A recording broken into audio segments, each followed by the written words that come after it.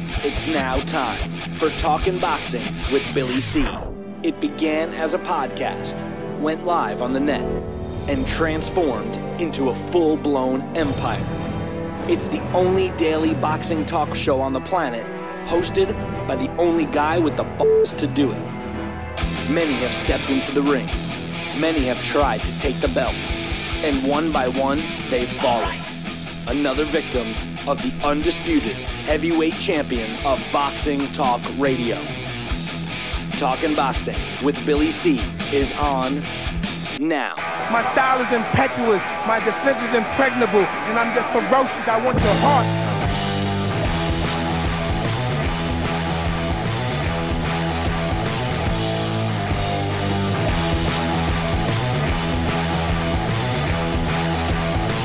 And we're coming to you live from the Billy C. Studios in Lake George, New York. I'm Bill Calogero. It's time for the Billy C. Show.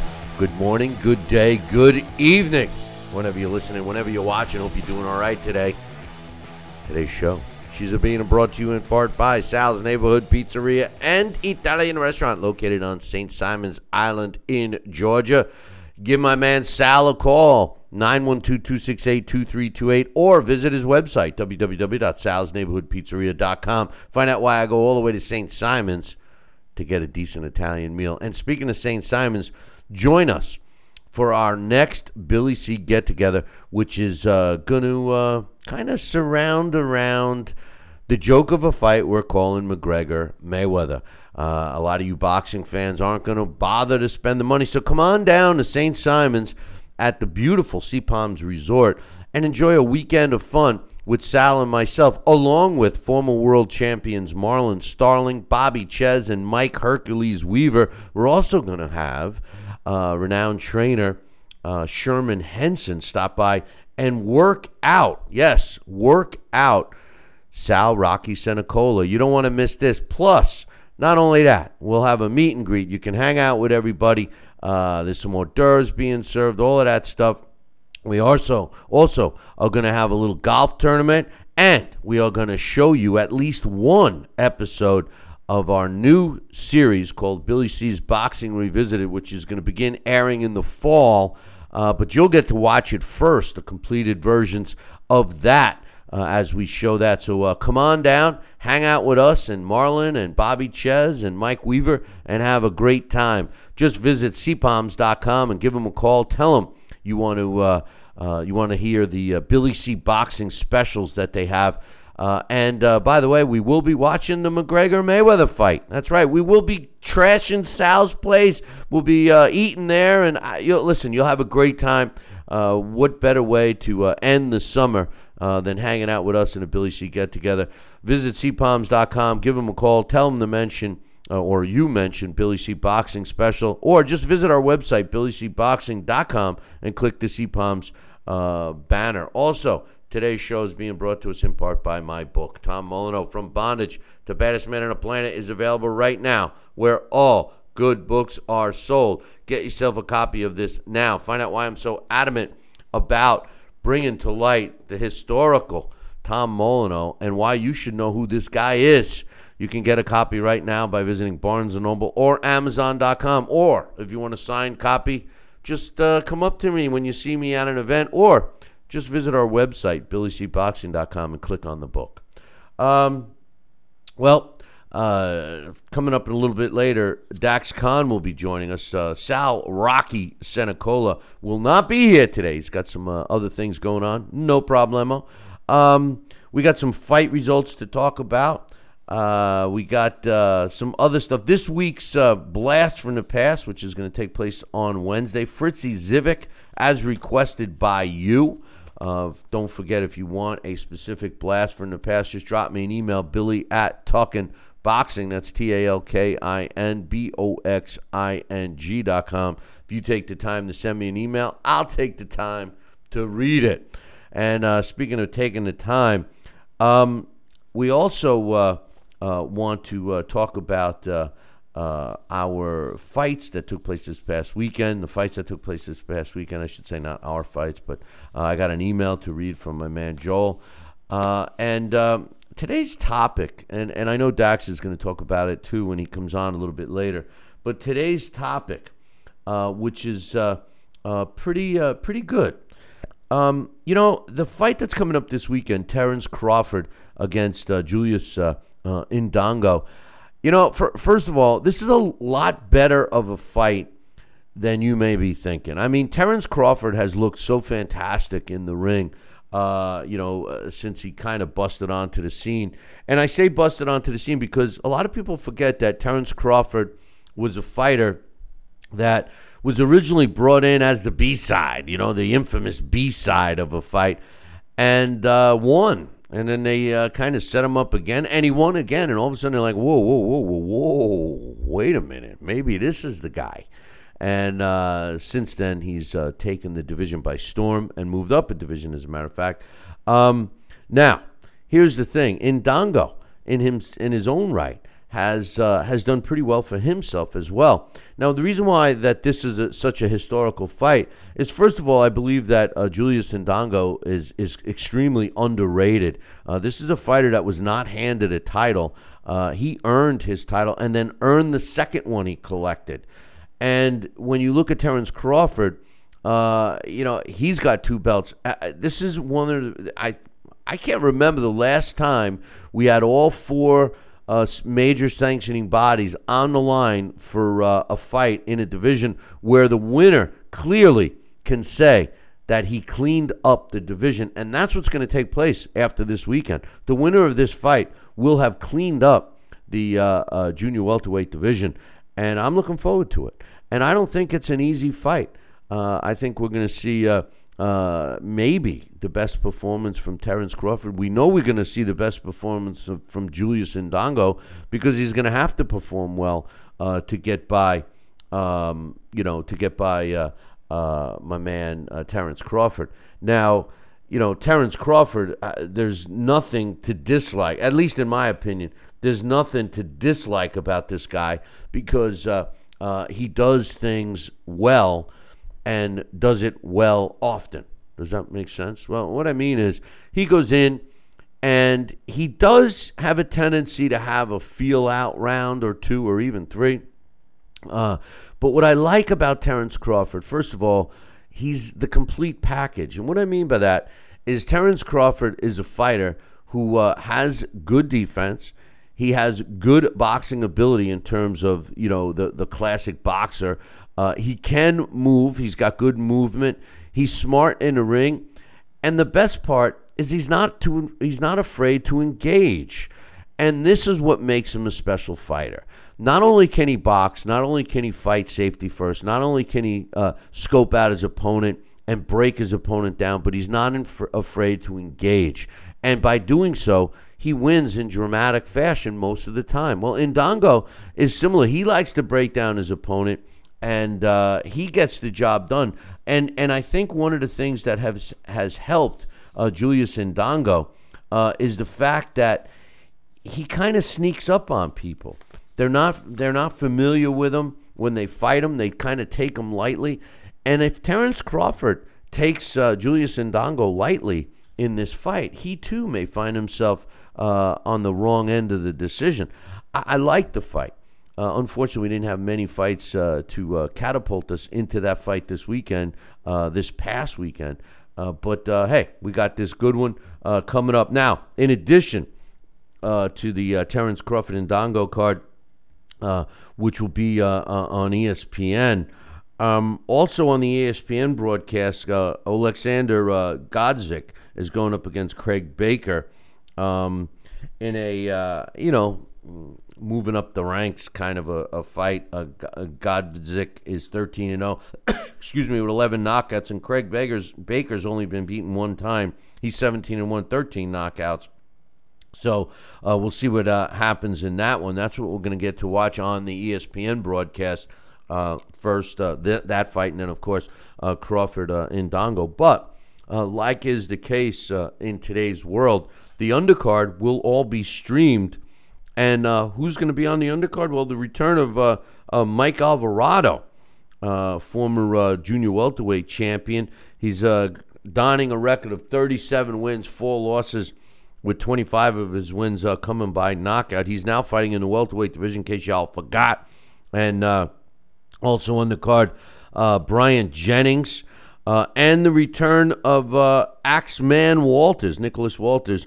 Last time we saw him, he was quitting on his stool. Brian Jennings, the last time we saw him, he was knocked out by Luis Ortiz.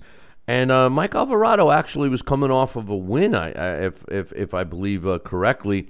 Shakir Stevenson will also be on that fight on the stream, and Mike Reed as well.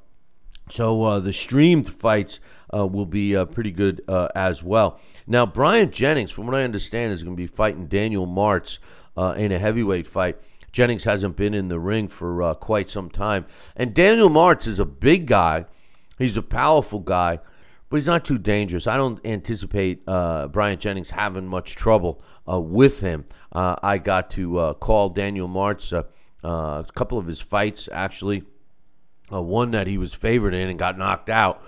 So I'm anticipating him going to sleep against Brian Jennings. But nonetheless, Brian Jennings needed to start somewhere, and he's starting with Daniel Martz. As far as the other opponents and the other fights, Dax Khan will be talking about that when he comes on a little bit later on the show. This past weekend, there was a couple of fights that I want to mention, and one of them is Armenza Garcia fought Omar Chavez. Now, Chavez is the younger brother of Julio Cesar Jr. Chavez, Julio Cesar Chavez Jr. Omar Chavez is the younger brother, obviously both the son of Julio Cesar Chavez Sr. Omar Chavez, when he first started, many people regarded him as a better boxer than his older brother, Junior. But he didn't look too good, or at least he didn't look good enough for the judges on Saturday. Now, if you recall, in his last fight, he had come off a win against Ramon Alvarez, Canelo Alvarez's brother, which got him into this fight against Roberto La Amenza Garcia. And Amenza Garcia, well, he won the fight via a decision. The way the judges scored it, 97-92, and two had it 96-93, all in favor of Garcia, who improves to 41 wins, 3 losses, with 24 of his wins coming by knockout. And Omar Chavez, well, he loses for the third time in his career. He drops to 36 wins, 3 losses, and a draw with 24 knockouts. The fight took place in Mexico. And one other fight I wanted to mention, actually 2 more, but one fight I want to mention right now. My man Yuriorkis Gamboa, nobody was a bigger fan of Gamboa than me. It goes all the way back to when he first swam over here on a coconut raft. I loved Gamboa, but he's clearly not the same fighter. We saw Gamboa basically quit in his last fight, but he fought very quietly this past weekend. As a matter of fact, and I pride myself on not letting much get past us here on this show in terms of what's going on in the boxing world. But it totally flew under my radar. Yuriorkis Gamboa fought Alexis Reyes this past weekend. Gamboa won the fight, but struggled again. Alexis Reyes dropped to 15-3-1, a fighter with 19 pro fights against Gamboa, who had that outrageously successful amateur career and dons now, based on this win, 27 wins, 2 losses with 17 knockouts. The way the judges scored it, all 3 of them saw it the same, 95-94. A guy like Gamboa should have destroyed Reyes. He squeaks by. And I didn't see the fight. I didn't even see highlights. But when I see a scores like 95-94 across the board for a guy like Gamboa against Reyes, no disrespect to Reyes, Reyes probably won this fight. Gamboa needs to hang him up because he's probably looking for one more payday. But if you can't destroy a guy you're supposed to destroy, now you're in danger. I really think Gamboa should consider hanging him up. Last week we talked a lot about damage to the old brain in terms of head trauma. It's the show, in case you missed it, it's the one that had the Floyd Mayweather scam in his fans title. We kind of got off topic and went really deep into the safety of the fighters. Hey, hold that thought. I'm going to take a short break, and when we come back, I'll finish up that, and then Dax Khan in about 15 minutes. Don't go anywhere. Billy C will be right back. Check out BillyCBoxing.com now, or feel the wrath of the mighty mustache. Oh, that hurts. Why are you doing that to my face? I hate you. That's BillyCBoxing.com. Consider this your warning. Now back to Billy C. Interact with the show at BillyCBoxing.com. And we're back. You're watching and listening to Billy C. Show. Glad you could be with us today. And speaking of being with us, don't forget, you got to come down to St. Simon's Island or up to St. Simon's Island, wherever you're from, and join us on August 25th and 26th. Yes, we are going to show the McGregor-Mayweather fight, but it's going to be 2 days of hanging out with us, eating Sal's restaurant's food, which I've been bragging about, hanging out with former world champions Marlon Starling, Bobby Ches, and Mike Weaver, watching Sal work out with Sherman Henson, also maybe playing a little golf, and in addition to having a meet and greet where you guys can literally throw down some more dervs with Marlon and Bobby and Mike Weaver and Sherman Henson, as well as Sal, Rocky Senecola, and myself. We're also going to show you a episode of our new show, Billy C's Boxing Revisited, which will be on the networks in the fall when they break out the fall programming. But we're going to give you guys a sneak preview first. It's not anywhere else right now. It's not on YouTube. It's not been broadcast anywhere else. So you get to see that. And trust me, that's worth the trip in itself, man. You guys are going to love this series, man. It's really good. So come on down. Visit cpalms.com. Call them up. Tell them you want the Billy C special. And they'll tell you what that includes, which is a lot of stuff. Food, the golf outing, the meet and greet, everything for a really very affordable price for the 2 nights, by the way. Or just visit our website, BillyCBoxing.com, and click on the CPalms banner. Before we went to break, I was talking about the Gamboa sad performance against Reyes. I'm saying it's sad. I honestly did not see it. Didn't even know it was happening. But when I see the scores, I'm concerned for my man Gamboa. But another fight, which I was critical of last week, Robert Alfonso is an undefeated heavyweight, and he was undefeated again this past weekend. He was 12-0 going to the fight. He's now 13-0 with 5 knockouts. And he was fighting for the USBA belt, which is part of it's a regional title from the IBF. And he was fighting Jason Bergman. Now, Jason Bergman's a tough guy, but he had lost 2 of his last 2 fights going into this fight, and actually 3 of his last 4. And he lost this one. His record now is 26-15. My question just was, how can anyone sanction a fight with a fighter who's coming off multiple losses? I don't care about the record. If a fighter, lost a bunch of fights and then got his career back on track and had a string of victories, then yeah, he's it's justified to give him a shot at a title. But this guy lost, and I don't care who they were or anything.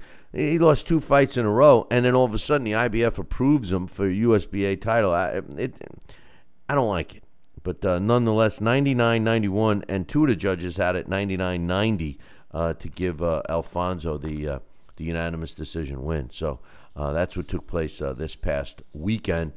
Now, I got an email that I wanted to read. This one's from my man Joel. And Joel can be found in our chat room. Now, I know you guys that are watching on a stream, or if you are watching live on the television dial or wherever, we do have multiple chat rooms. However, let me say this: there are multiple chat rooms out there. We have one. The one that we respond to is up on BillyCBoxing.com, and my man Joel is in there right now. But I also noticed him on our simulcast over on Facebook, which I just want to give a shout out to everybody that's watching us on Facebook. I appreciate it. A lot of people have joined the Facebook Live page. Now, I just want you guys to know, whoever's watching on Facebook, that's not our normal feed. That is basically a cheesy camera, and all you got is my mug. If you want the real feed, the TV feed, the feed that, when someone else is on the show, you're looking at them, multiple camera shots, that feed is also being streamed up on our YouTube channel. So if you're looking to get the full effect of the show, then visit our website, BillyCBoxing.com, and just play what's on the front page, or just go to our YouTube channel, youtube.com/Talkin, TALKIN, boxing, BOXING. No, it's not. It's youtube.com/Talkin Boxing. One word, TALKIN BOXING, and you'll get to that page. I'm confusing the hell out of myself today, let alone you guys. My man Joel says, hey, I ended up watching the Omar Chavez and Roberto Garcia fight Saturday night. It's because I was home and there wasn't anything else on. I was pleased to notice during the broadcast and was able to confirm by looking at my guide that the fight in Japan featuring Shinuki Yamanaka and Luis Neri will be shown live on BN Sports Espanol Tuesday morning at 7 a.m.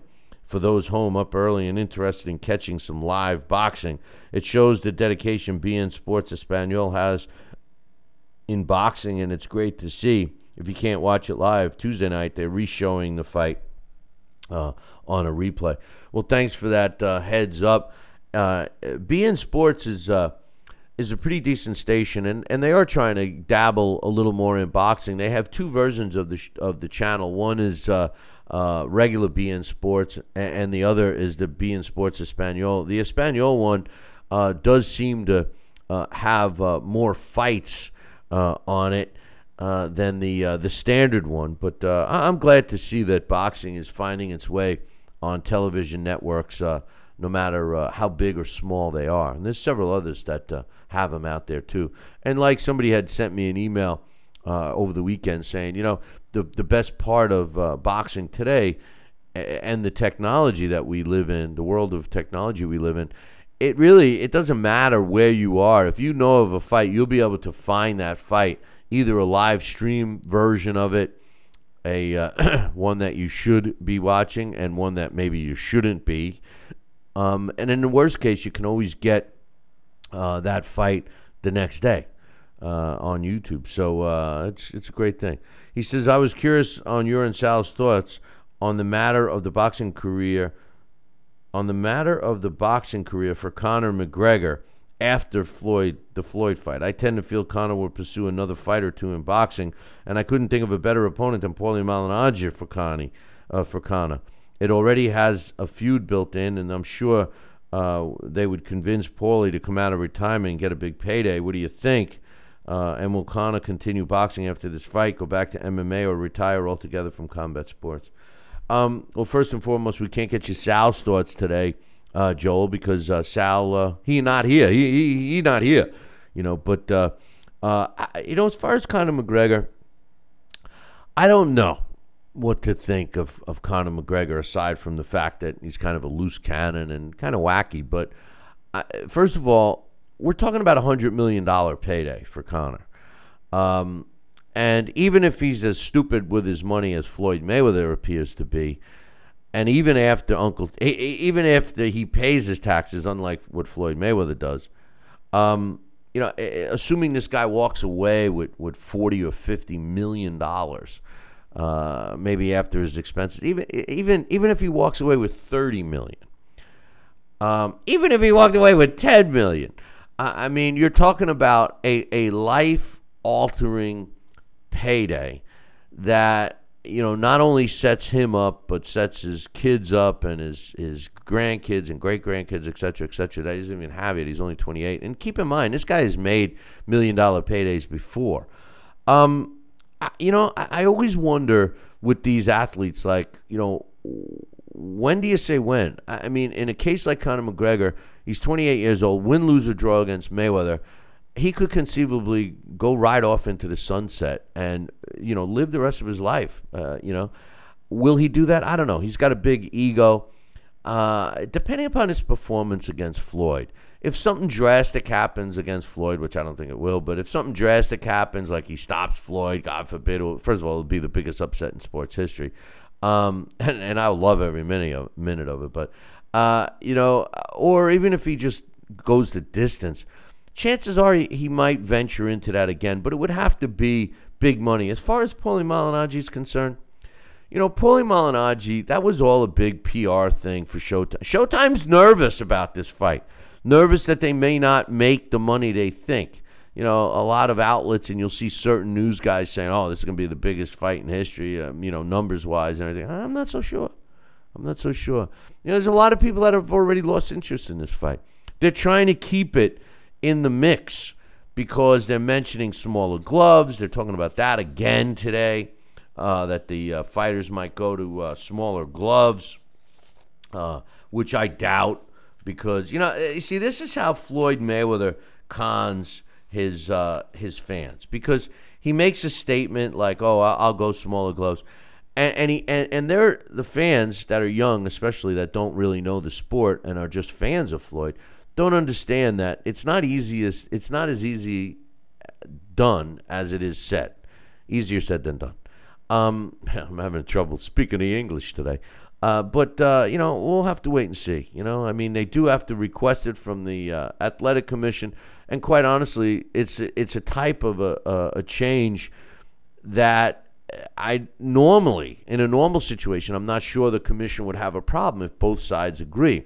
However, in this particular case, and the fact that, the spineless, gutless pig of a guy who runs the Nevada State Athletic Commission, namely Bob Bennett, if he does that, then you can take it to the bank that this guy is clearly looking for the revenue that will be generated for the commission, the Athletic Commission, from Floyd Mayweather, and disregarding any safety for either fighter, let alone Conor McGregor.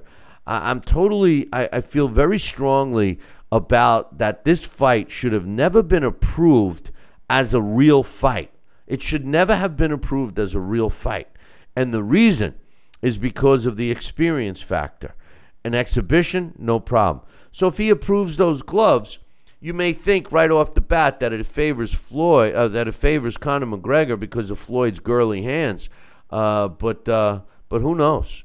Floyd. Listen, Conor's going to tire himself out, and Floyd's going to win by knockout, which is even more sickening.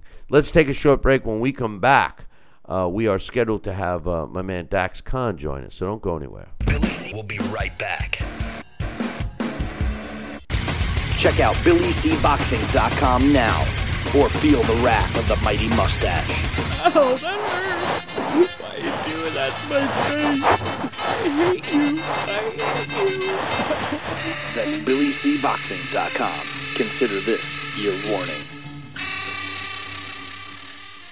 Now back to Billy C. Interact with the show at BillyCBoxing.com.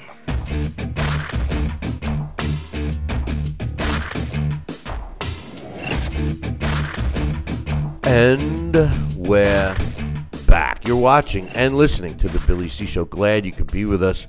I want to give a special shout out to, we got somebody watching from Malta in Europe, my man Ronnie. Give him a special shout out. He's watching the Facebook stream. And hey, don't forget to make your plans and come on down to St. Simon's Island and hang out with not only Sal and myself, but also my man Marlon Starling, former world champion Bobby Chez, and former heavyweight world champion Mike Weaver.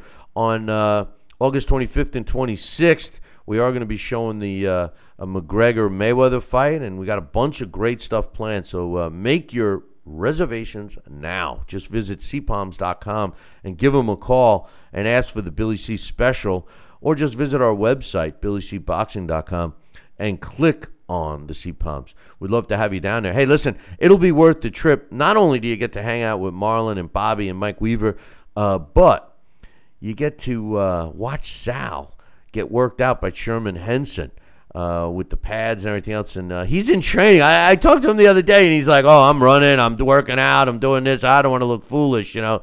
So he's taking this very seriously. And you also get to watch an episode or two of Billy C's Boxing Revisited, a new series that we have coming out in the fall on the network. So make sure you make your plans today. We'd love to see you down in beautiful St. Simons. And, of course, you get to eat Sal's food. Joining us right now, all the way from New York. Oh, that's right. Wait a minute. I'm in New York, too. My man, Dax Khan. What's up, Dax? What's up? I'm thinking about this event you're talking about. You got a matinee idol, you got a Magic Man, you're gonna have Hercules Weaver over there. It's like, you know, it's more like you got superstars. Yeah, well, too bad you're not coming down. Why aren't you coming? Because I'm the superstar in New York. Oh, all right. If I leave, who else is gonna be here? Yeah, this is true. But so we got a decent fight. You know, I was talking about the Terrence Crawford Julius Ndongo fight this when we kicked off the show, and I love this fight, Dax. And the reason why I love this fight is because, like most Terrence Crawford fights, or at least most Terrence Crawford's fights in the beginning of his career, people aren't, you know, they don't take him seriously. And I think Ndongo is that guy in this fight. You know, people don't realize how good he is. I like this fight. Not only is it historical from the perspective that the winner of this fight is going to walk away clearly cleaning out the junior welterweight division, but I think it's going to be better than people think. What's your thoughts on the fight and the outcome? Well, you know, on the main event, you're absolutely right. Remember, it wasn't really that long ago. Terrence Crawford was more or less in this situation. Exactly. When he went over and he fought Ricky Burns. I know. Well, even before that, he was brought in as an opponent a couple of times. When we break down that fight later in the week, I'll get to all of that. But he was actually the B-side on the first couple of times we saw him. And all of a sudden, and you're right, the last time they finally threw in the towel and said, wait a minute, this guy's the A-side, was the Ricky Burns fight. Yeah, and even in the Ricky Burns fight, you know, and Ndongo as well was brought over as an opponent. But, you know, in terms of Terrence Crawford, we know the story on him. There's not much to say about him, you know, so there's nothing that we need. You know, everybody here knows about Terrence Crawford. Everybody in boxing knows about Terrence Crawford. You know, he's an orthodox fighter. He does his best work as a southpaw. When he is a southpaw, he's the most devastating puncher, you know, at least for him. He's a genuine top 5 pound-for-pound fighter. He's a unified WBC, WBO champion. He's brought pretty much boxing, you know, back to his hometown of Omaha. You know, Julius Ndongo. Now, this guy's a mystery for most people. Yes, he's a unified WBA, IBO, IBF champion, but until last December when he went out there and, you know, he had that first-round destruction in Russia, brought in as the opponent over Edward Troyovansky. Nobody knew who he was. And again, he was brought over in June to face Ricky Burns in Scotland. Once again, he was the unknown, but you know what? He went out there and he won. But really, you know, other than a little bit of footage here and there, there's not much on Ndongo. And in my opinion, that sort of gives him an advantage. But I'll be honest, I can't remember the last time, maybe you can help me, that a unified world champion was so unknown throughout the sport. You mean if Ndongo wins? No, just period. When was the last unified world champion that was such a mystery throughout the whole sport as Ndongo is right now to fans? I think you're right. You know, because really Ndongo got, you know, more recognition from his last fight when he beat Ricky Burns. I mean, when you think about it, you know, that actually he also has the IBO title, which they're not mentioning, but you know, so really, yes, that's right. Yes, really, there's 5 belts on the line. But you know, he beat Edwin Troyansky for the IBF and IBO titles in December of last year, and then the Ricky Burns fight was the last one. When you look throughout his resume, I mean, he did fight Kaiser Mabuza, but a lot of other names are unknown because of where he fights. So I think this is a guy that kind of busted onto the scene because of his win over Ricky Burns. So really, I think he's an extremely dangerous opponent for Terrence Crawford because of the fact that, you know, he's such a mystery. In some of the fights I've seen him in, you know, it doesn't seem like he does anything special. He doesn't have any special footwork. His power doesn't seem to be overly hard. When he jabs, he kind of lunges in. He swings his hooks wide, but, you know, he has a high work rate. And for some reason, what I noticed, other than, you know, his one-round knockout over Troyansky, is when he hits guys, even with that straight, stiff jab, they seem to gain this respect for him. You know, they sort of go into a survival mode type issue. You know, on paper, this looks like a very easy fight for Terrence Crawford, but Terrence Crawford can start slow. And, you know, it does take him a few rounds to warm up. And when he's doing that, we have seen him get hit a few times. And, you know, Crawford, you know, he has a durable chin. You know, Crawford, he's definitely the superior fighter. But really what I think is the most intriguing thing here for me is, as we stated, the mystery surrounding Indongo and the fact that even though he's not really a big power puncher other than one or two fights, he does make guys respect him with those punches. So, you know, what we could end up happening here is we could end up seeing some sort of shootout where Terrence Crawford has to go in there and say, you know what, if I move around all night, I may end up being caught with one of these guys' punches. I'm going to have to stay inside. I'm going to have to shoot it out with this guy. And on the other hand, most of all, what makes this fight most intriguing is Indongo has everything to lose, Bill. This is a guy who's 34 years old. He just burst onto the scene in December, and then his biggest fight actually took place in June against Ricky Burns. He can't lose. He comes from Nambia. You know, it's not exactly a hotbed of boxing. He doesn't have a big promoter to help him get right back on the pedestal into big fights. You know, at 34 years old with no fan following, without a big promoter behind you, losing is not an option. So I'm going to be on the edge of my seat for the first 4 rounds of this fight, saying to myself, you know, if Crawford is forced to move backwards at any point in time in those first 4 rounds, we know it's going to be an exciting fight. But if Crawford comes forward and he starts to, you know, take control of the tempo within the first 2 rounds, it's going to be a dominant fight for Crawford. But those first 3 or 4 rounds is really going to be a nail-biter.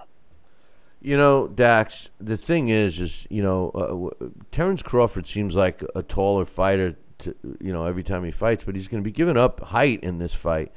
And I think it's going to boil down to Indongo's boxing ability, because Crawford, like you suggest, you know, has a tendency to give up the first couple of rounds. He feels out his opponent, then he breaks him down and goes in for the kill, which is what I love about the guy.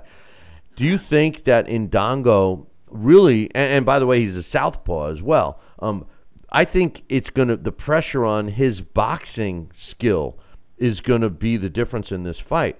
If he can keep Terrence Crawford at a distance that helps him, and Indongo, although he's several inches taller, he's only got 1.5 inches armored reach.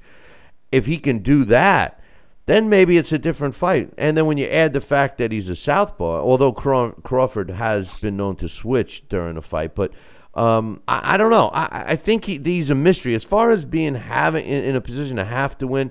You know, when you think about where he comes from and everything else, this fight, win or lose, is going to set him up financially, I would think. You know, but whether or not it sets him up financially, that's not the point. The point on that is, you know, the guy's a fighter. You know, he's just reached the highest point of his career, and it's literally only been 9 months. You don't want the highest point of your career to last 9 months. You know, even if you get, even if he did make a good showing in this fight and impress fans, his career wouldn't be over. But, you know, this guy cannot go out there and get blown out. He can't have a Victor Postal type moment. He needs to go out there and do well. And I think, you know, when somebody is going out there and they know this is all on the line, that changes things a lot. And sometimes that heart can do amazing things even against a superior fighter.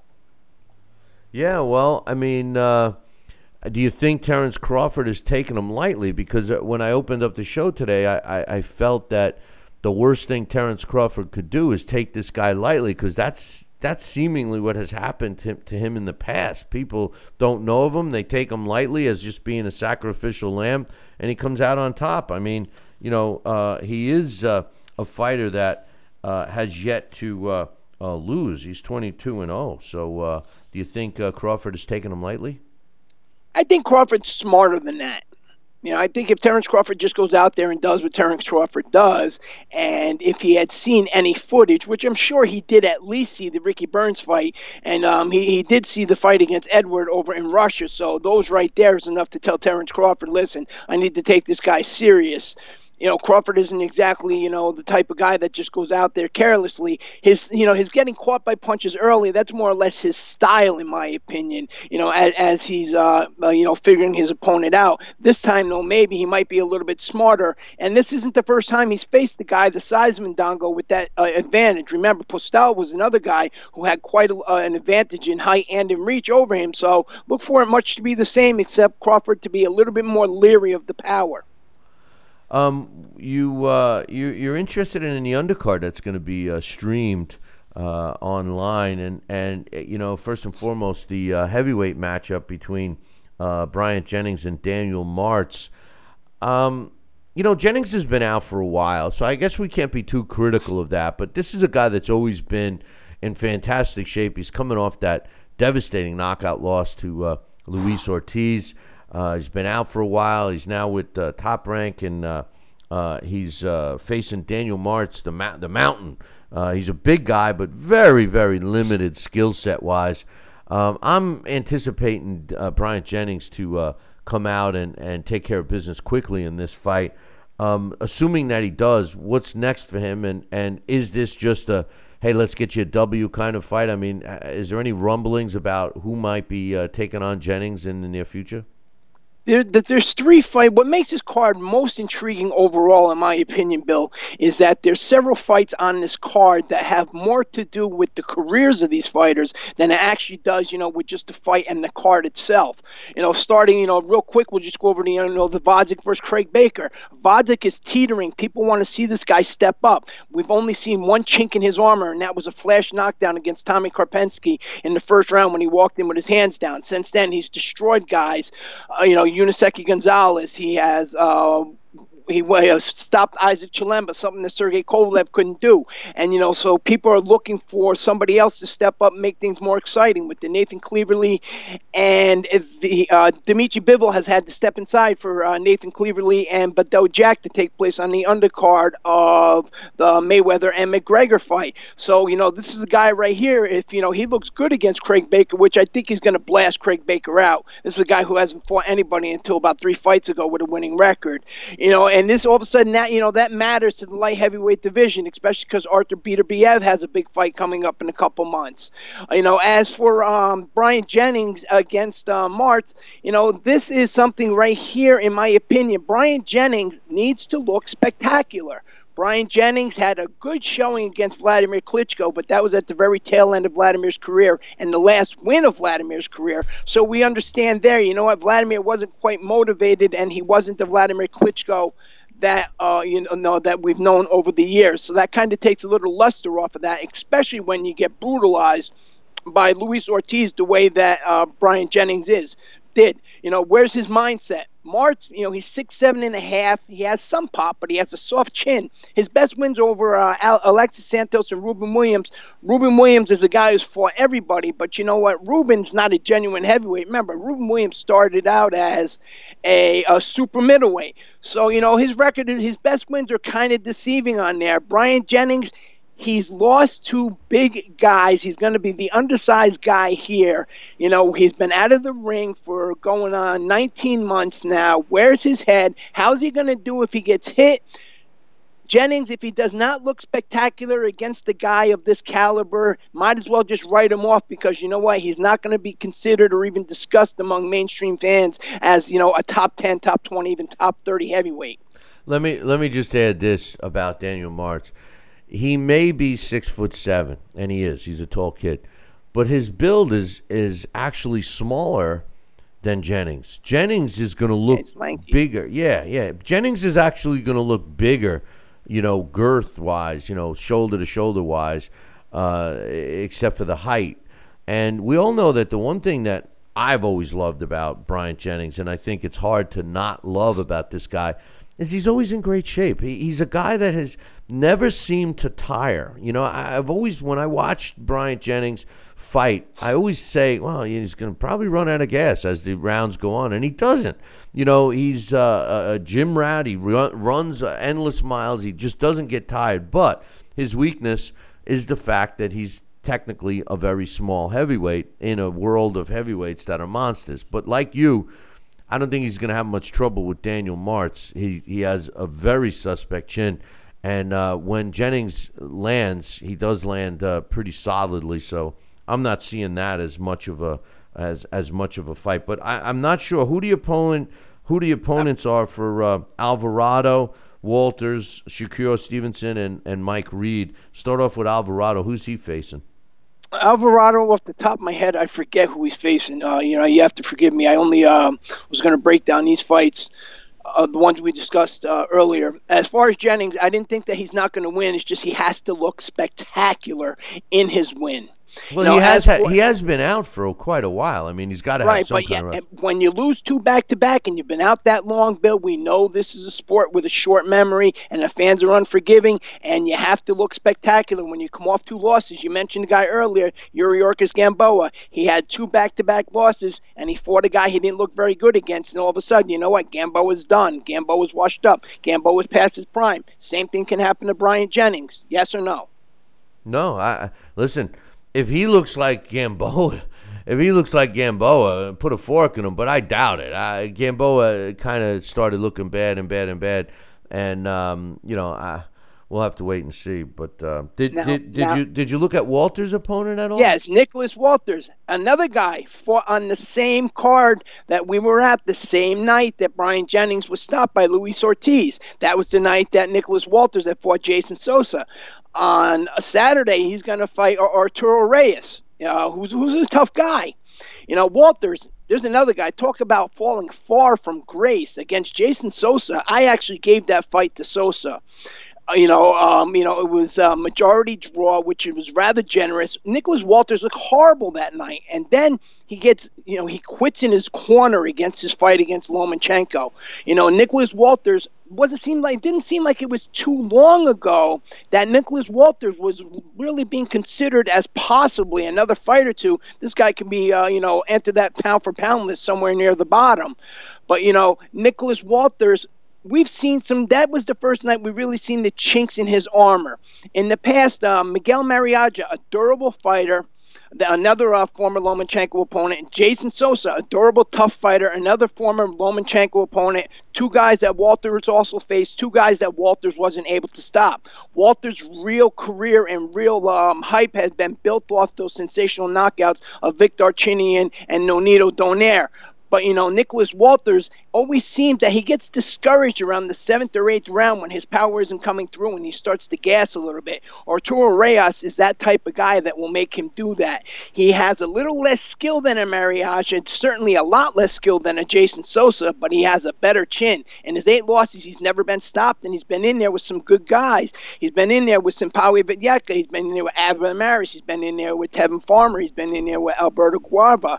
Champions, veterans, very solid, respected journeyman. Some have some good pop. So even if he wins, and I do expect Walters to win, once again, just like Bryant Jennings, if he doesn't look spectacular, Nicholas Walters is never going to be able to shake off what happened inside that Lomachenko fight. So, this is a fight that's imperative for Nicholas Walters to look sensational, to get back into that mix and even be considered as a possible main eventer again, or even somebody that will be on a card of this level again. I agree with you about Walters.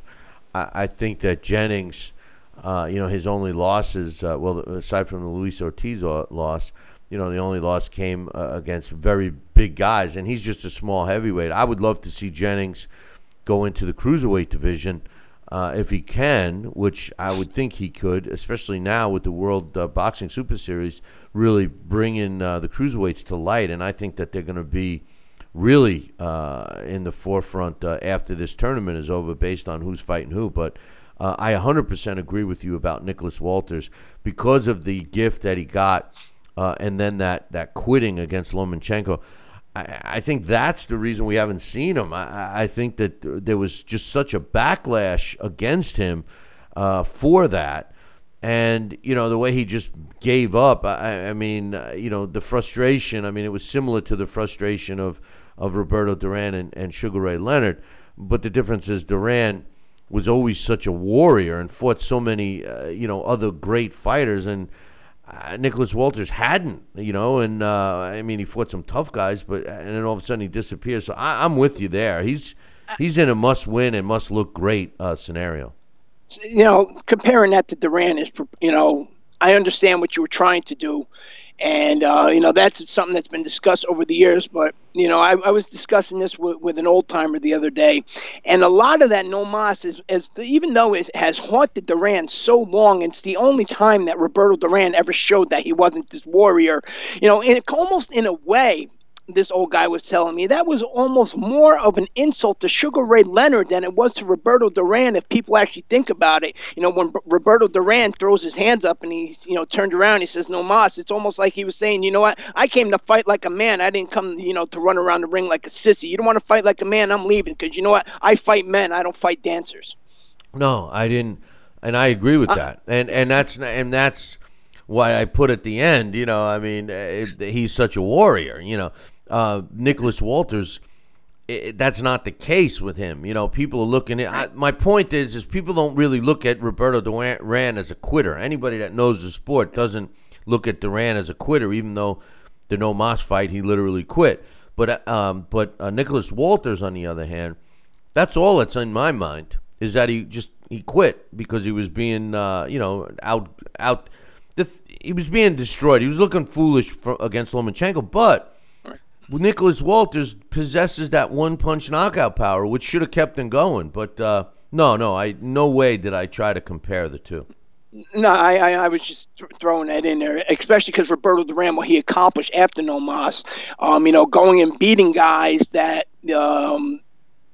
beat guys that beat him. For example, he goes out there and he beats an Iran Barkley after Iran Barkley knocks out the guy in Tommy Hearns who knocked Roberto Duran out cold. There's the difference in the caliber of fighter. But the other fight I wanted to talk about was the Dillian Whyte against the Malcolm Tan fight, which again is something that's very interesting in my opinion, considering all the talk that's been surrounding Dillian Whyte, Eddie Hearn, and the call-outs and the public claims against Deontay Wilder, where Deontay Wilder wouldn't take $3 million, $3.5, and $4 million. Dillian Whyte's coming over to face a Malcolm Tan, a 38-year-old veteran who he actually had 8 or 9 years off. He's only fought twice since 2007. Now, how's Dillian Whyte going to adjust here? He's coming here to America for the very first time. There's a good chance that there's going to be a lot of Wilder supporters in the audience, even though Wilder's not from Nebraska. There's going to, this is Wilder's home country, and Deontay Wilder himself may show up. There's going to be a lot of pressure on Dillian Whyte, and how's he going to react?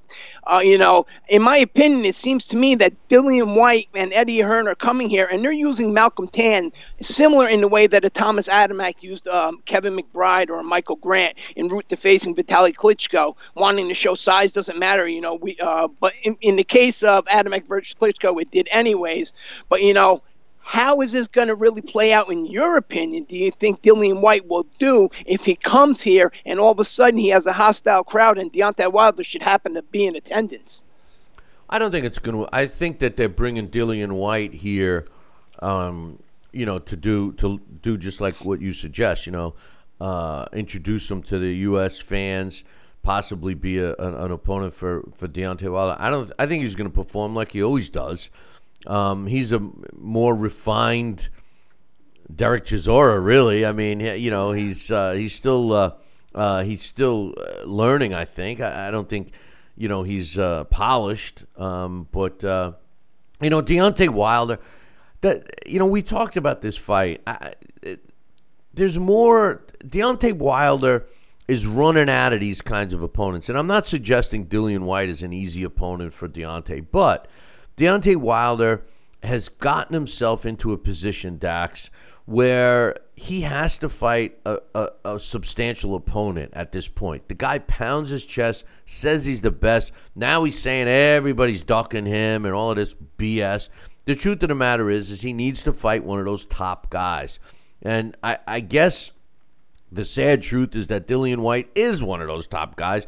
But I think that in Wilder's case and the way that his management does things, they try to get the maximum revenue for the least amount of fight. And unfortunately, I think the money that he can make to fight Anthony Joshua supersedes a stepping stone fight. Even if he can make substantial money, I think that Dillian Whyte is dangerous. Anybody that can hit is dangerous for Deontay Wilder.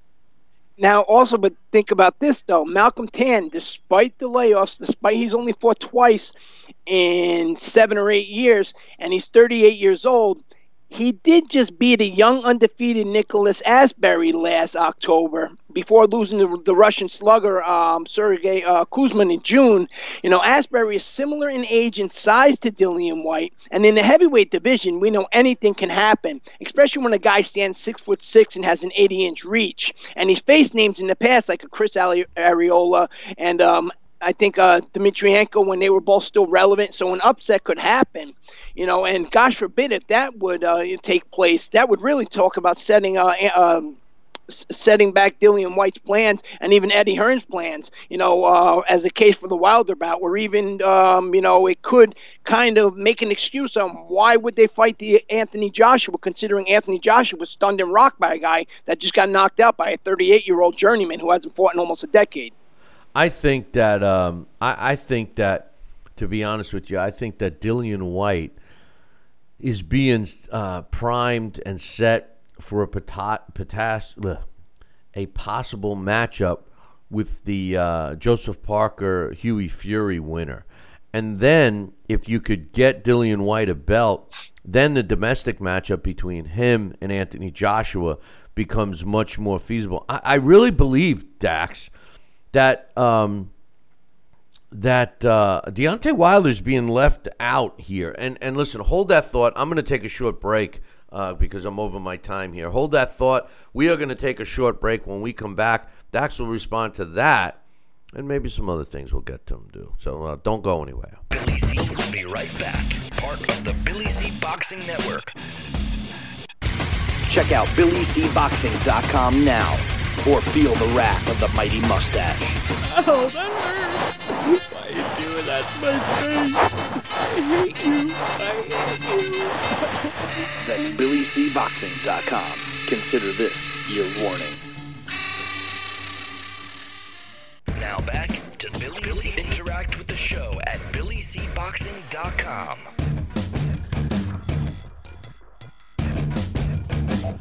And we're back. You're watching and listening to the Billy C Show. Don't forget to join us for our weekend. Yeah, you know, McGregor's fighting Mayweather, and most of us true boxing fans are laughing at this fight, and most fans that I talk to aren't even watching it.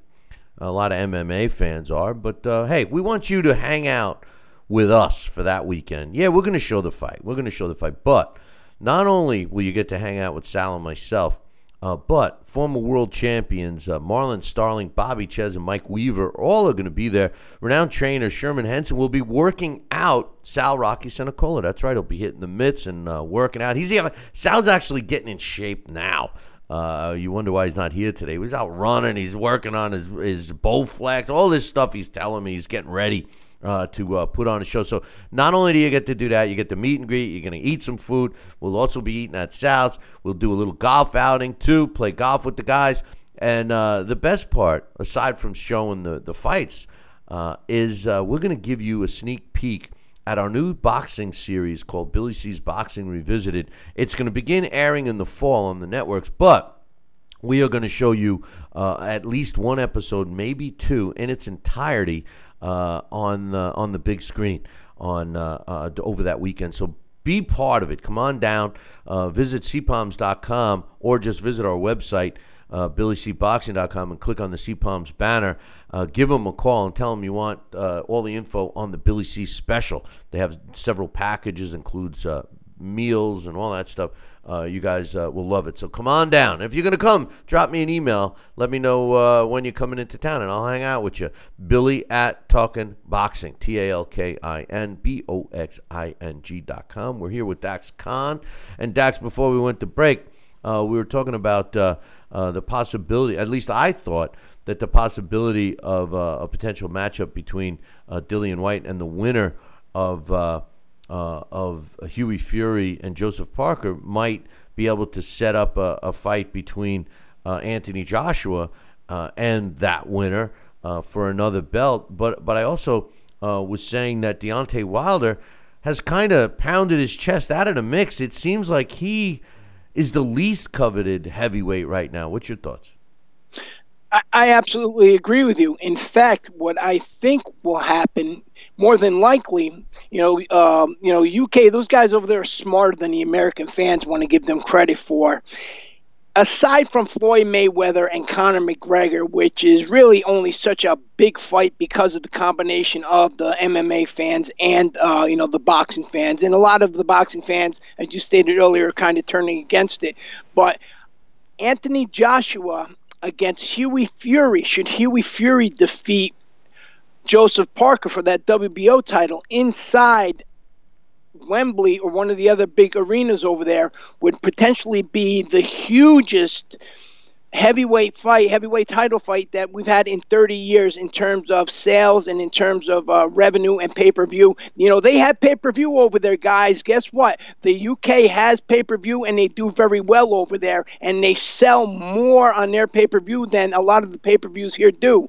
They sold more for Klitschko and Joshua than they did for Mayweather versus Pacquiao. And, they get more views in the other way. So that could actually be the super fight. And again, like you stated, Deontay Wilder can find himself being the man out and then kicking himself later on, saying, I should have took this fight against Dillian Whyte, because now what am I left with? I'm left with the same old recycled things over and over again. Or you know what might happen?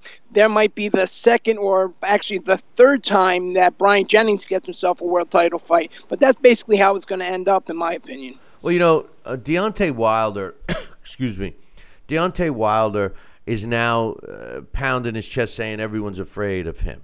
So all his fans, followers, whatever, they're buying into that crap. The sad part of that whole scenario you mentioned is Hughie Fury, because no disrespect to Hughie Fury, but in my opinion, he doesn't even deserve to be fighting for a world title, and neither did Joseph Parker for that matter, but it is what it is. Parker's got the title, and to have such a big fight between Anthony Joshua and Hughie Fury, if he would have climbed the ranks the way I believe fighters should climb the ranks and fight stiffer opposition every time out, he would have developed into something. He had the injury, that set him back. He had a comeback kind of a fight recently, and he's going to step in there with Joseph Parker, and he does have a chance of upsetting the apple cart there. But Anthony Joshua right now has some big fights that you could conceivably match him up with, Dax, and one being, of course, Deontay Wilder, and the other one being Luis Ortiz. And Kubrat Pulev isn't a bad fight either, considering Pulev and Ortiz are two mandatories for the two belts. So, you could see him do one of those fights, and I just think that all of the powers that be would accept Anthony Joshua to fight Deontay Wilder now. And even if they didn't, I think this is a case where Anthony Joshua versus Deontay Wilder is a bigger fight than the sanctioning bodies. And any sanctioning body, and specifically the WBA or the IBF, that would strip Anthony Joshua of the belt for not fighting Luis Ortiz or Kubrat Pulev, respectively, is foolish, and I don't see it happening.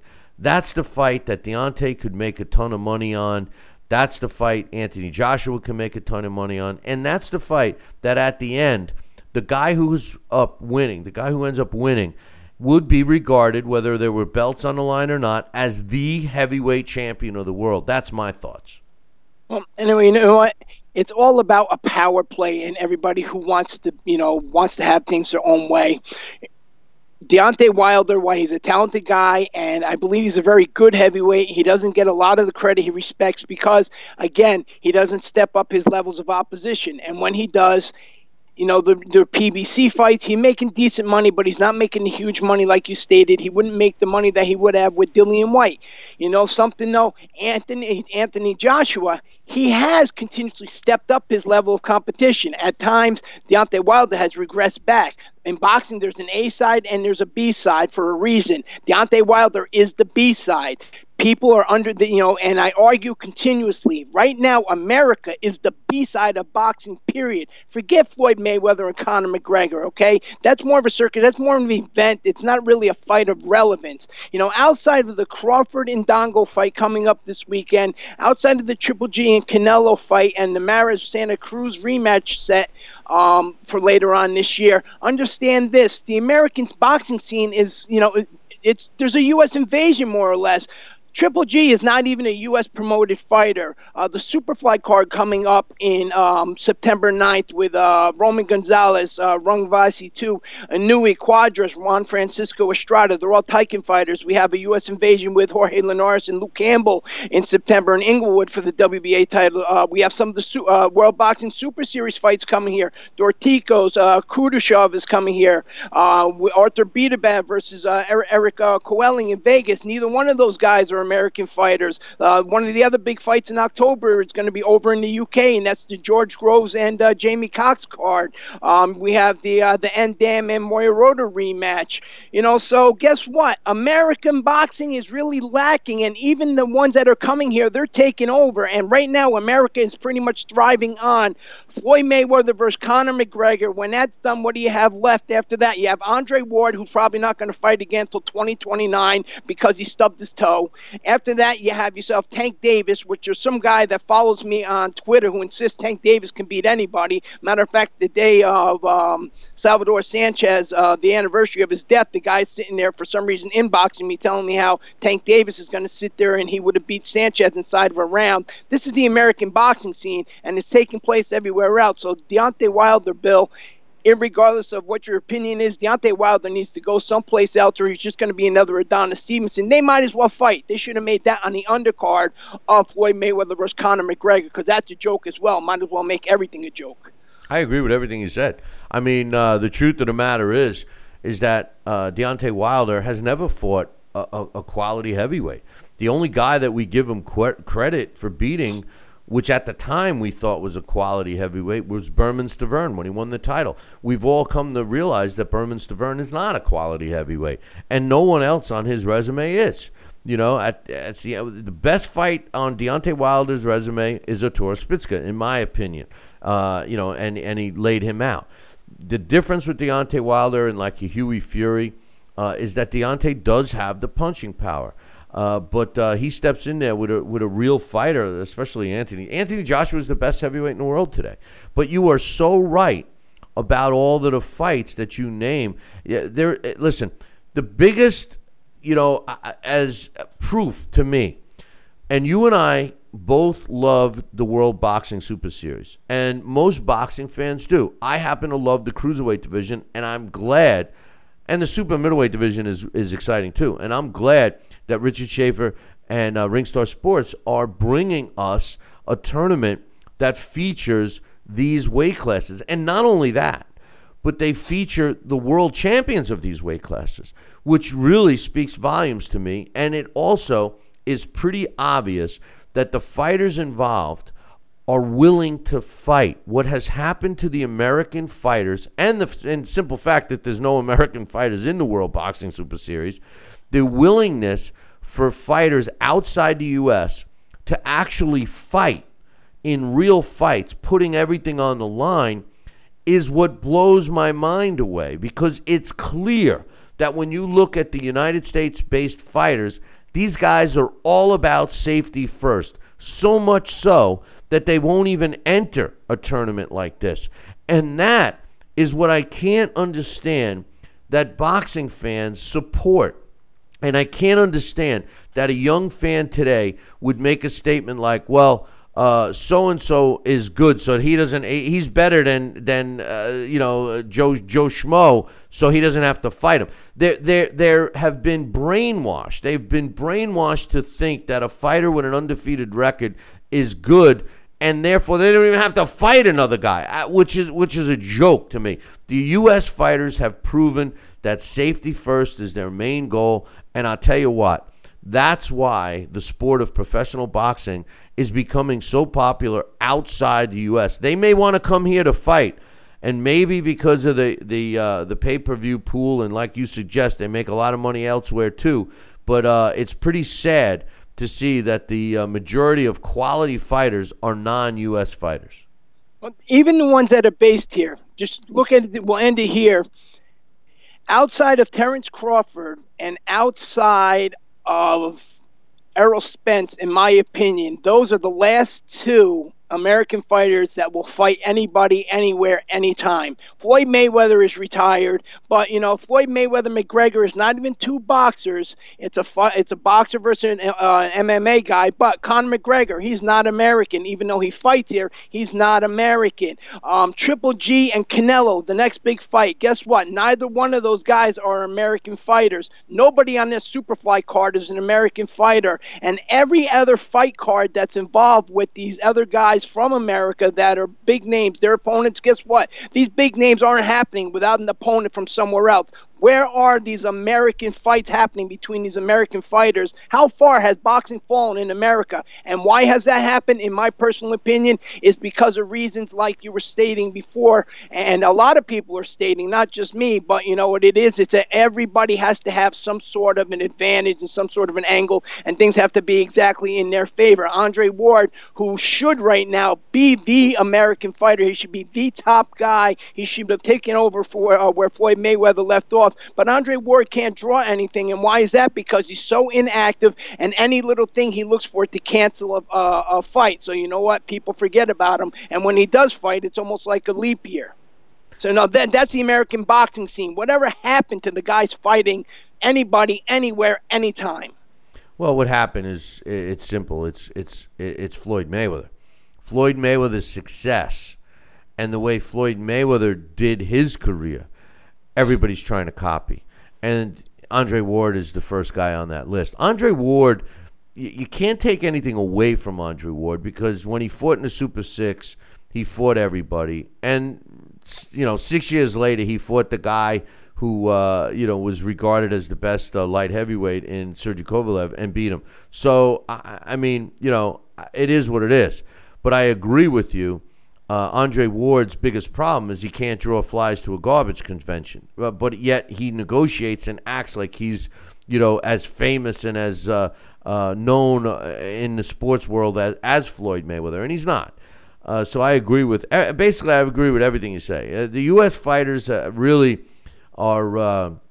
It's a shame that they're not willing to fight anybody, and if they are, they're with a team that won't let them fight anybody. And that's something else we got to point out, Dax, that the fighters really, in most cases, will want to fight anybody, and then their management / promotion / whoever, gets in their ear and talks them out. And I honestly, as much as I'm so critical of Deontay Wilder, and this is the sad part, I think that Deontay Wilder does truly believe he's that good, and that he does want to fight anybody. And I think that, thankfully for him, that his management just realizes that this guy is, basically Harder They Fall main character Toro.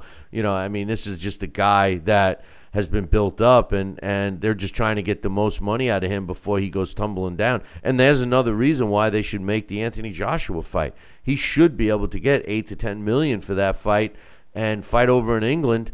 And should he win, the guy is going to be, making gazillions. If he loses, at least everybody cashes out with a nice chunk of change. I don't know. I think Deontay Wilder I give him a whole lot more credit than what you do in terms of his ability. But with the one thing that has hurt him is what we have seen with a lot of fighters. is his level of opponents don't increase. So, you start becoming comfortable, and then once you get put into that dangerous situation, you don't know how to react because you've never had that adversity, and that's the biggest issue with Deontay Wilder. He's never had to overcome that adversity. And one day he's going to have to overcome that adversity. And unfortunately, that adversity is going to come against one of these showcase opponents. And that's usually when the guy ends up getting knocked out and ending up embarrassed by getting beaten by a guy that they should have and would have on any other night beat. But you know what? They were just not prepared for that moment. And they got shell-shocked, much like a Lucien Bute against Carl Froch. Lucien was doing great. He had some moments, but he never dealt with something like a Carl Froch. And, what happened is it ended his career. We see it happen all the time, and unfortunately that's what's going to happen with Deontay Wilder. Hopefully he makes himself some money in the meantime. Well, he certainly is against the ropes here, Dax, because Deontay Wilder has to fight a legitimate heavyweight next. I think he knows it. I think his team knows it. The networks are looking for it for wherever he would want to be broadcast on. He's not going to be able to get away with one of these saps. He is the WBC champion. I don't even know who the number one WBC guy is ranked, but that he could get. Berman Stavern is trying to get the fight with him, which he could hide behind. Well, I'm being forced to fight Stavern, but that's just another fight that will not show us anything. And remember, the best performance that Deontay has had in his whole career was his fight against Berman Stavern. In that fight, he displayed that he can box. He listened to Mark Breland, and he put on a good show in terms of boxing ability. But what he shows in his other fights is that when they put him in with a cupcake, his main goal is to knock the guy out. And I think that that's a dangerous habit to get into. When you underestimate or take an opponent or know that your opponent is not going to last, that you go in there trying to knock him out, because we all know in the heavyweight division, any heavyweight can knock any other heavyweight out at any time. When do you draw that? When do you flip that switch? If Deontay Wilder did step in the ring with a guy like Ortiz, even Pulov, or even Anthony Joshua or Dillian White, like you suggest, how's he going to fight him? Is he going to fight him smart? Does he remember how to fight smart? It's been several years since he fought Stavern. I don't know. There's a lot of question marks. He's, and you're 100% right about Anthony Joshua. He's fought better and better opposition every time out. He's getting better. He's moving up. He's improving. He's learning from his mistakes and his tests. Deontay hasn't. What's he learned? I see Deontay Wilder as a paper champion. I really do. Remember when he fought the drummer boy with Molina? Yeah, Eric Molina.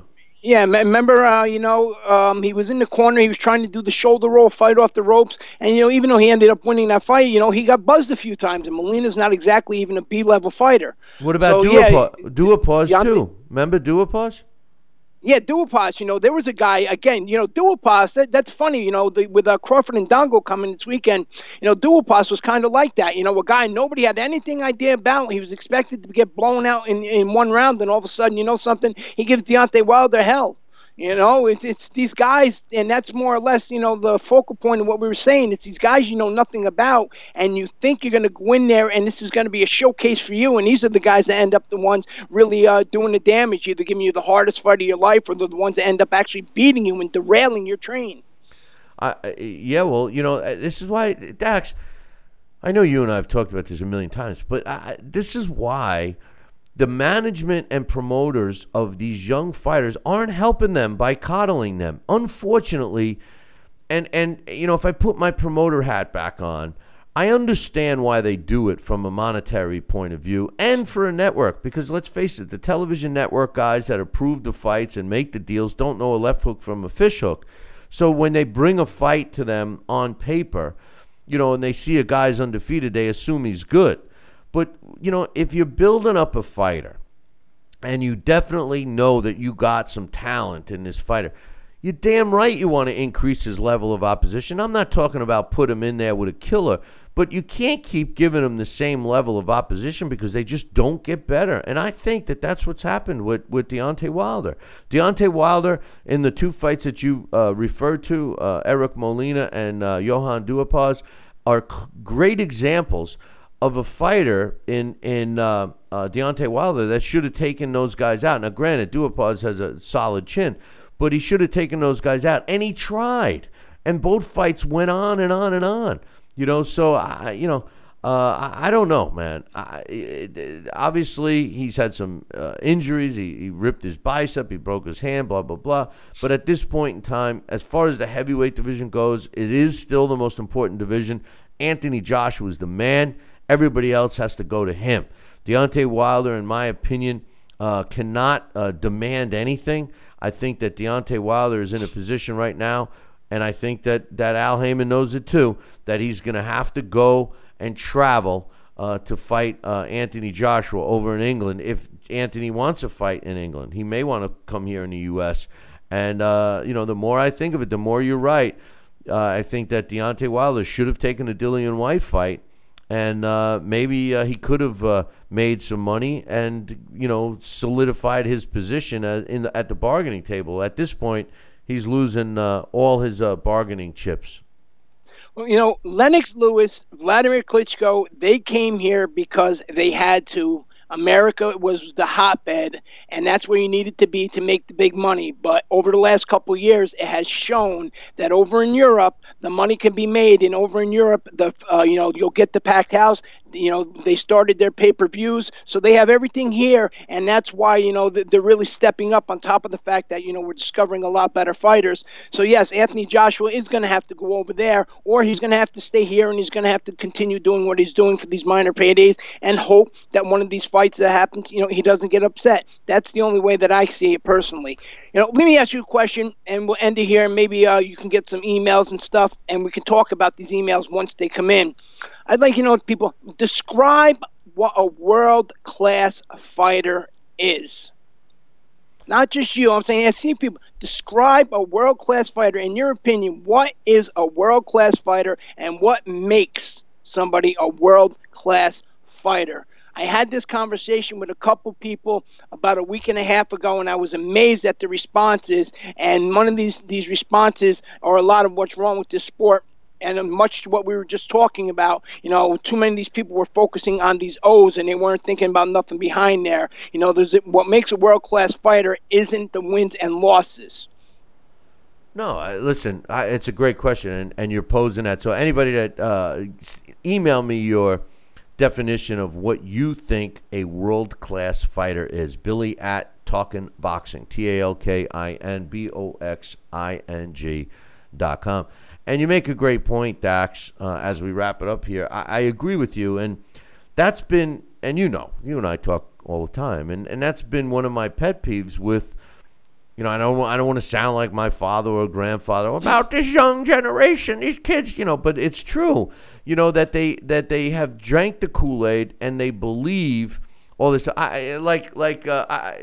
other day, and occasionally I'll go through and I'll look at some comments on other versions of the show, and I saw one the other day, and the title of the show was something along the lines of Floyd Mayweather scamming his fans or whatever.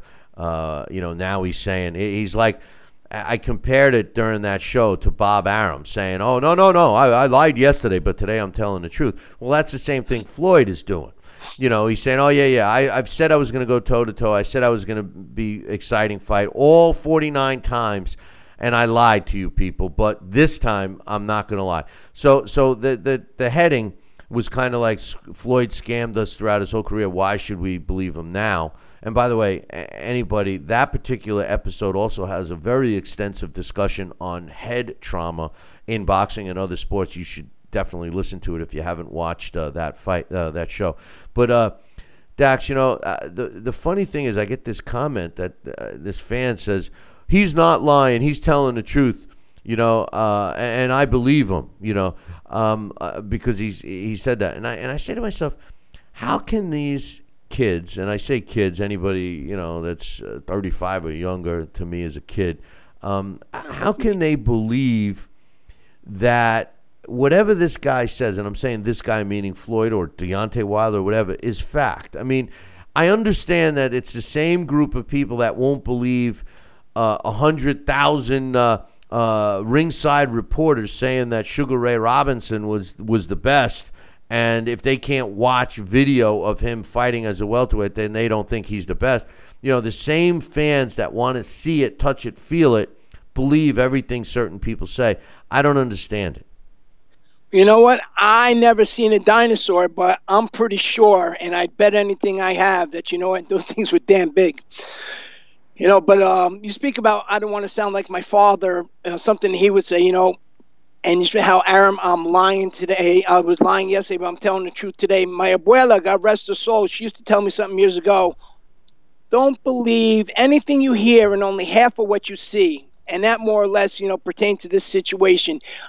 You know, you can't believe anything you hear, and you can only believe half of what you see because, you know, a lot of it just is a smoke screen. You have to, you know, actually take the time and step back and look into things. And that's why I stress so much into looking behind the record of something.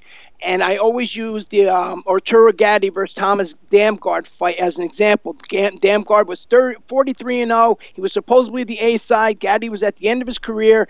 Damgard held one of these obsolete sanctioning body world titles, and Gatti, you know, pretty much made a showcase out of him in 3 or 4 rounds. You know, but, you know, you didn't expect this to happen. You know, looking at the numbers and on paper and at the stage of Gatti's career and the recent losses, Arturo Gatti should have been the guy that was laying on his back in a couple rounds, not Thomas Damgard. And that happens just to be the difference. And the internet and social media is a big part of that. All you need is just 1 or 2 people who believe this one thing, and then they start telling this guy and that guy, and it starts like a whole chain reaction, and it goes around. And social media is almost like a lot like, you know, being bullied. Nobody wants to disagree with the one guy about one fighter because he has so many followers or different friends on his list. You know what? Then all of a sudden everybody's going to argue with them, and you won't get these followers. And that's the tricky part of the sport. And, you know, something, that's how, you know, a lot of people learned how to manipulate boxing and promote certain fighters. That's how Dana White made the UFC so huge, was through social media and the internet and knowing exactly how to word things and put things out. For example, the video that they put out of Paulie Malignaggi and Conor McGregor, when Paulie goes down, they only took that certain little clip of Paulie going down, and all of a sudden everybody was so excited, and, you know, oh my gosh, McGregor knocked Paulie down. You know what? But you didn't see the other 10 or 12 rounds, and you didn't see the other 4 or 5 versions from different angles when none of those punches landed. But that's the beauty of the internet, and that's the way it's promoted today, and that's more or less the mindset and the things of fans today. Or as that cheesy commercial goes, Bill, if it's on the internet, it has to be true. This is true. Dax, I appreciate you coming by today, and we'll look forward to you later in the week, brother. All right, everybody, enjoy your day. That's Dax Khan. You can check him out on our webpage. He's got his column in there, and you can check him out here on Mondays and then later in the week as well. Hey, listen, I'm going to take a short break, and when I come back, I got some other stuff cooking, so don't go anywhere. Billy C will be right back. Part of the Billy C Boxing Network. Check out BillyCBoxing.com now, or feel the wrath of the mighty mustache. Oh, that hurts. Why are you doing that to my face? I hate you. That's BillyCBoxing.com. Consider this your warning. Now back to Billy C. Interact with the show at BillyCBoxing.com.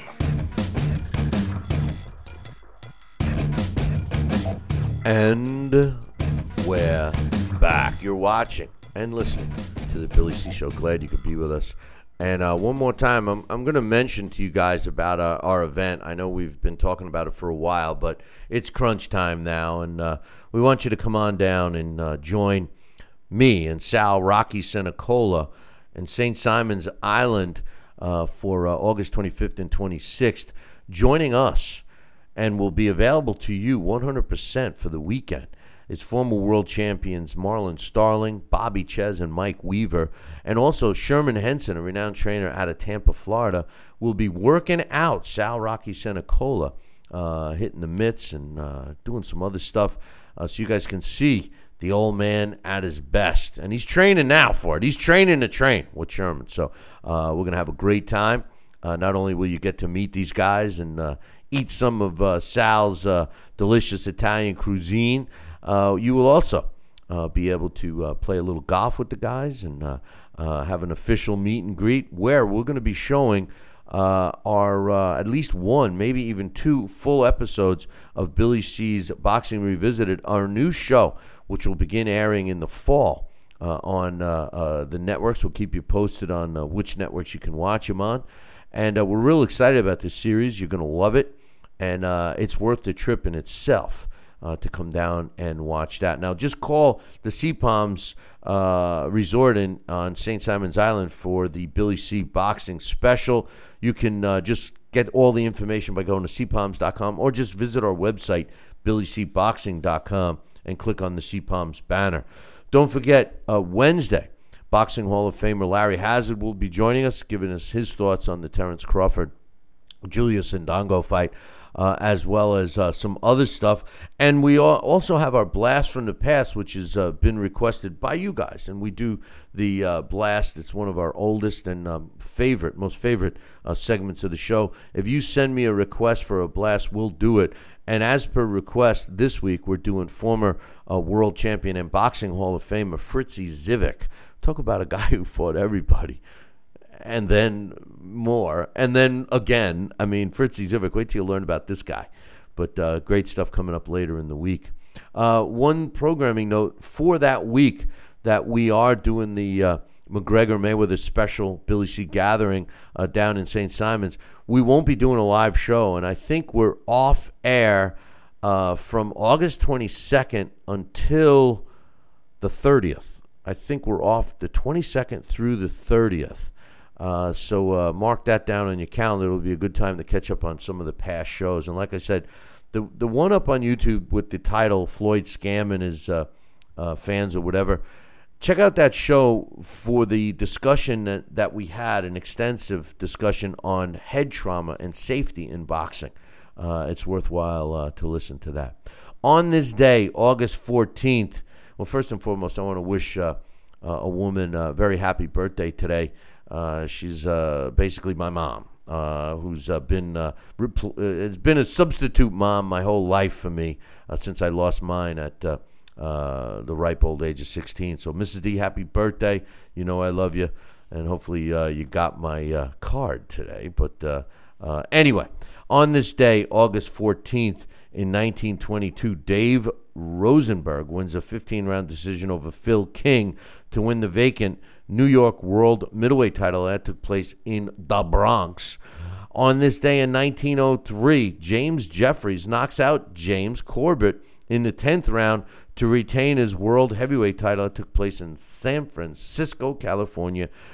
How about on this day in 1920, Sam Langford wins a 10-round newspaper decision over Sam McVeigh in East Chicago, Indiana. Two Hall of Fame fighters, both extremely talented. And finally, on this day, August 14th in 1942, a guy that the best ever, and I'm talking about Sugar Ray Robinson, who is arguably the best ever to ever lace on a pair of boxing gloves. This is the only guy that he didn't want to fight. Now, it's not that he ducked him because of reasons like why some other fighters duck fighters, but he didn't want to fight Charlie Burley because Charlie Burley was so slick in the ring, he didn't want to look bad against him. It's the only guy he publicly said he would not fight. Charlie Burley on this day, August 14th in 1942, knocks out Holman Williams, both Hall of Famers, in the 9th round to improve to 53 wins, 7 losses, and a draw, and the fight took place in New Orleans. This fight was for the colored world middleweight title and was considered to be one of the greatest fights of all time. Try and find it if you can. Charlie Burley against Holman Williams from 1942, one of the greatest fights of all time. So check that one out. Hey, listen, don't forget to tune in tomorrow morning. Same bat time, same bat channel. Until then, ciao, baby.